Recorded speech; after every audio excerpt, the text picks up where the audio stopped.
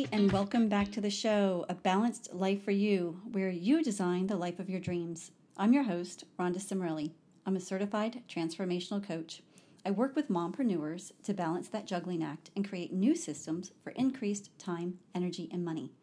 Today, I wanted to chat with you just a little bit about perception, what it is, and how we apply it in our daily life.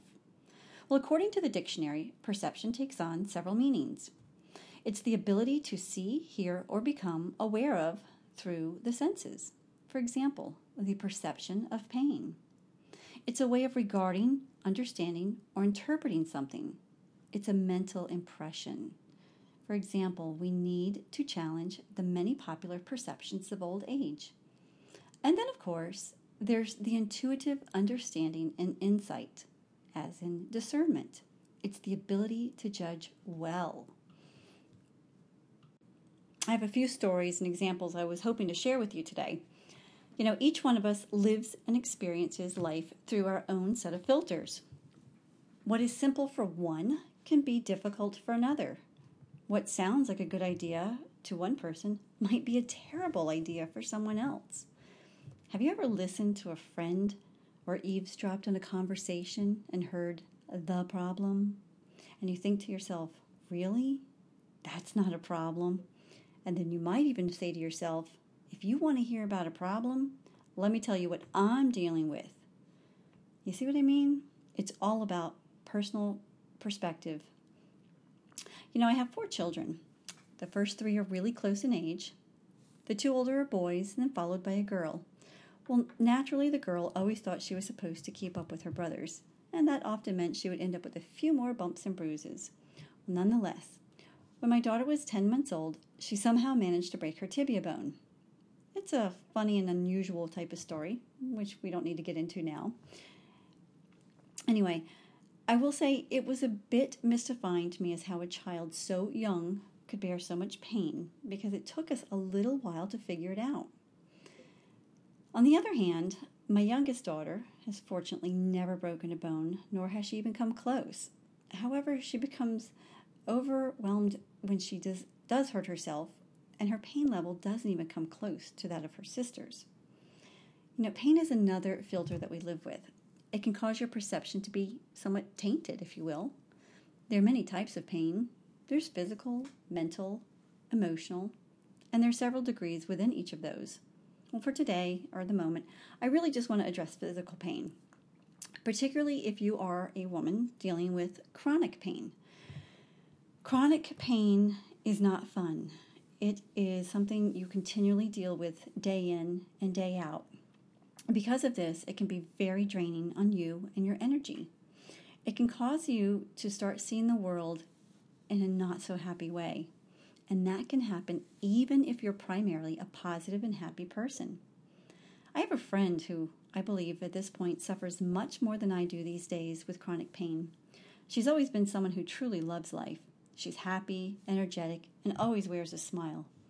I can remember when I first got to know her, and I would think to myself, seriously? Nobody can be that happy. Come to find out, I was wrong. She is truly the most authentically happy, joyful person I have ever met. And that's the kind of friend you want to have, someone who gives energy and not somebody who sucks it out of you. Well, unfortunately, over the years, I've watched as she's had to manage this chronic health condition, which has been amplified by other physical challenges. Not to mention having to be a primary caregiver of an aging parent, as well as the mother of a young adult who also struggles with her own autoimmune challenges. Well, I'm not here to really share a whole bunch of her story. I just really want to give you an example of how a person who by any sense of the meaning is authentically happy and joyful can get tired and drained and sometimes start seeing things and seeing the world as not as happy of a place as it used to be. And unfortunately, I can see her energy waning through all these experiences. Well, why do I tell you this? Well, for starters, each of us is unique with our ability to manage pain. What's excruciating to one is tolerable to another. Remember the beginning of the show, perception? The perception you have of someone else's pain or problem is also known as an opinion or judgment. It's really easy to judge a person by what they appear to be able to do and not do. How do we know? Are you walking in their shoes? Probably not. I'm thinking the expression "to each his own" came somewhere from all of this. Your perceptions and opinions and judgments all stem from your filters in life. Sometimes you'll hear the term rose-colored glasses. Have you ever heard that? Well, your glasses are made from your beliefs as well as the results and experiences that you've encountered. I watched a video today, and the host was speaking about being your authentic personal versus professional self. She talked about being open and feeling vulnerable when you expose your authentic self. After all, the group that you're exposing yourself to may or may not agree with you, right? Well, again, if we go back to the beginning of today, I did talk about to each his own, and I bring this up because something else is very interesting. You may or may not know, I'm fairly new to my area. I've moved 5 times in 3 years. And if you ask me, that's way too many times. And I plan on staying put for a while. Well, besides the challenge of reinventing myself, I've also had the challenge of making new friends. I'll tell you, it is not as easy as it's said. I know, I'm a people person. So working from home and moving to a place of having no friends or family around can get pretty draining for me. I have been working on finding new opportunities to meet people. Now, it's kind of funny, actually. Prior to moving to my new state, I always met people, but they were always face to face. I met hundreds and hundreds and hundreds of people over the years. I know it probably sounds old-fashioned, but with my line of work, it was really the best method. Well, now I can work and teach clients all around the world from the comfort of my home. So it's not necessary for me to meet them face to face, although I really prefer to be around people. Again, I'm a people person. I found several local groups of where I can meet others of like-minded people. And I always suggest find like-minded people. That's where you'll be happiest. I'll admit I can relate to what the host had said. I do feel very vulnerable when I get to a new group. I could hide under a cloak and have a persona of someone I am, but I'm not being authentic. And, wearing the cloak could make it a little easier. But you know what? When I can get through it, feel the fear, and do it anyway, I find that I meet the most amazing women.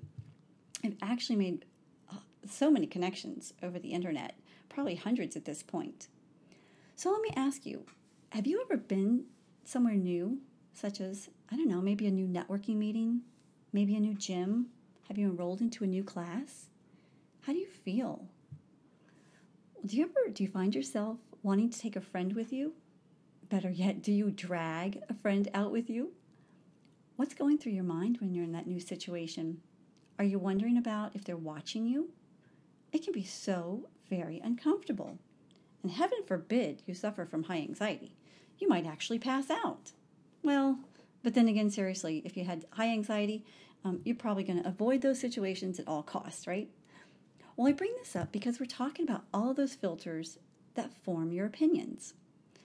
Let me ask you, in a new situation, do you step up and introduce yourself to the new gal? Do you watch her? Do you wonder who she is or where she comes from or what she does? Do you maybe secretly watch her and even want her to fall on your face? Well, I know that's a little extreme, but I know there's people out there who wish that. Well, I promise you, it's much harder for the new gal than it is for you. Most likely, you're in your comfort zone, right? You know the surroundings, you know the people, and you probably know what's to expect. Well, here's the biggest rub. If you think she's pretty, you might not want to talk to her. And honestly, that's one of the best reasons of all to speak with her. Why? Because there's a good chance that one trait will most likely keep many people away.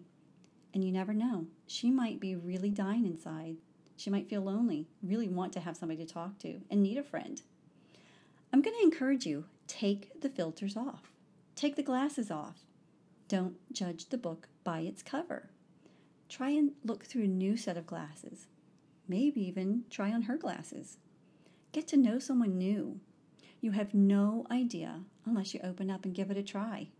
You might be amazed at what you have in common. And who knows, that person could even be your future BFF. Oh, good grief. I feel like I'm beginning to ramble, so this might be a good place to stop for today.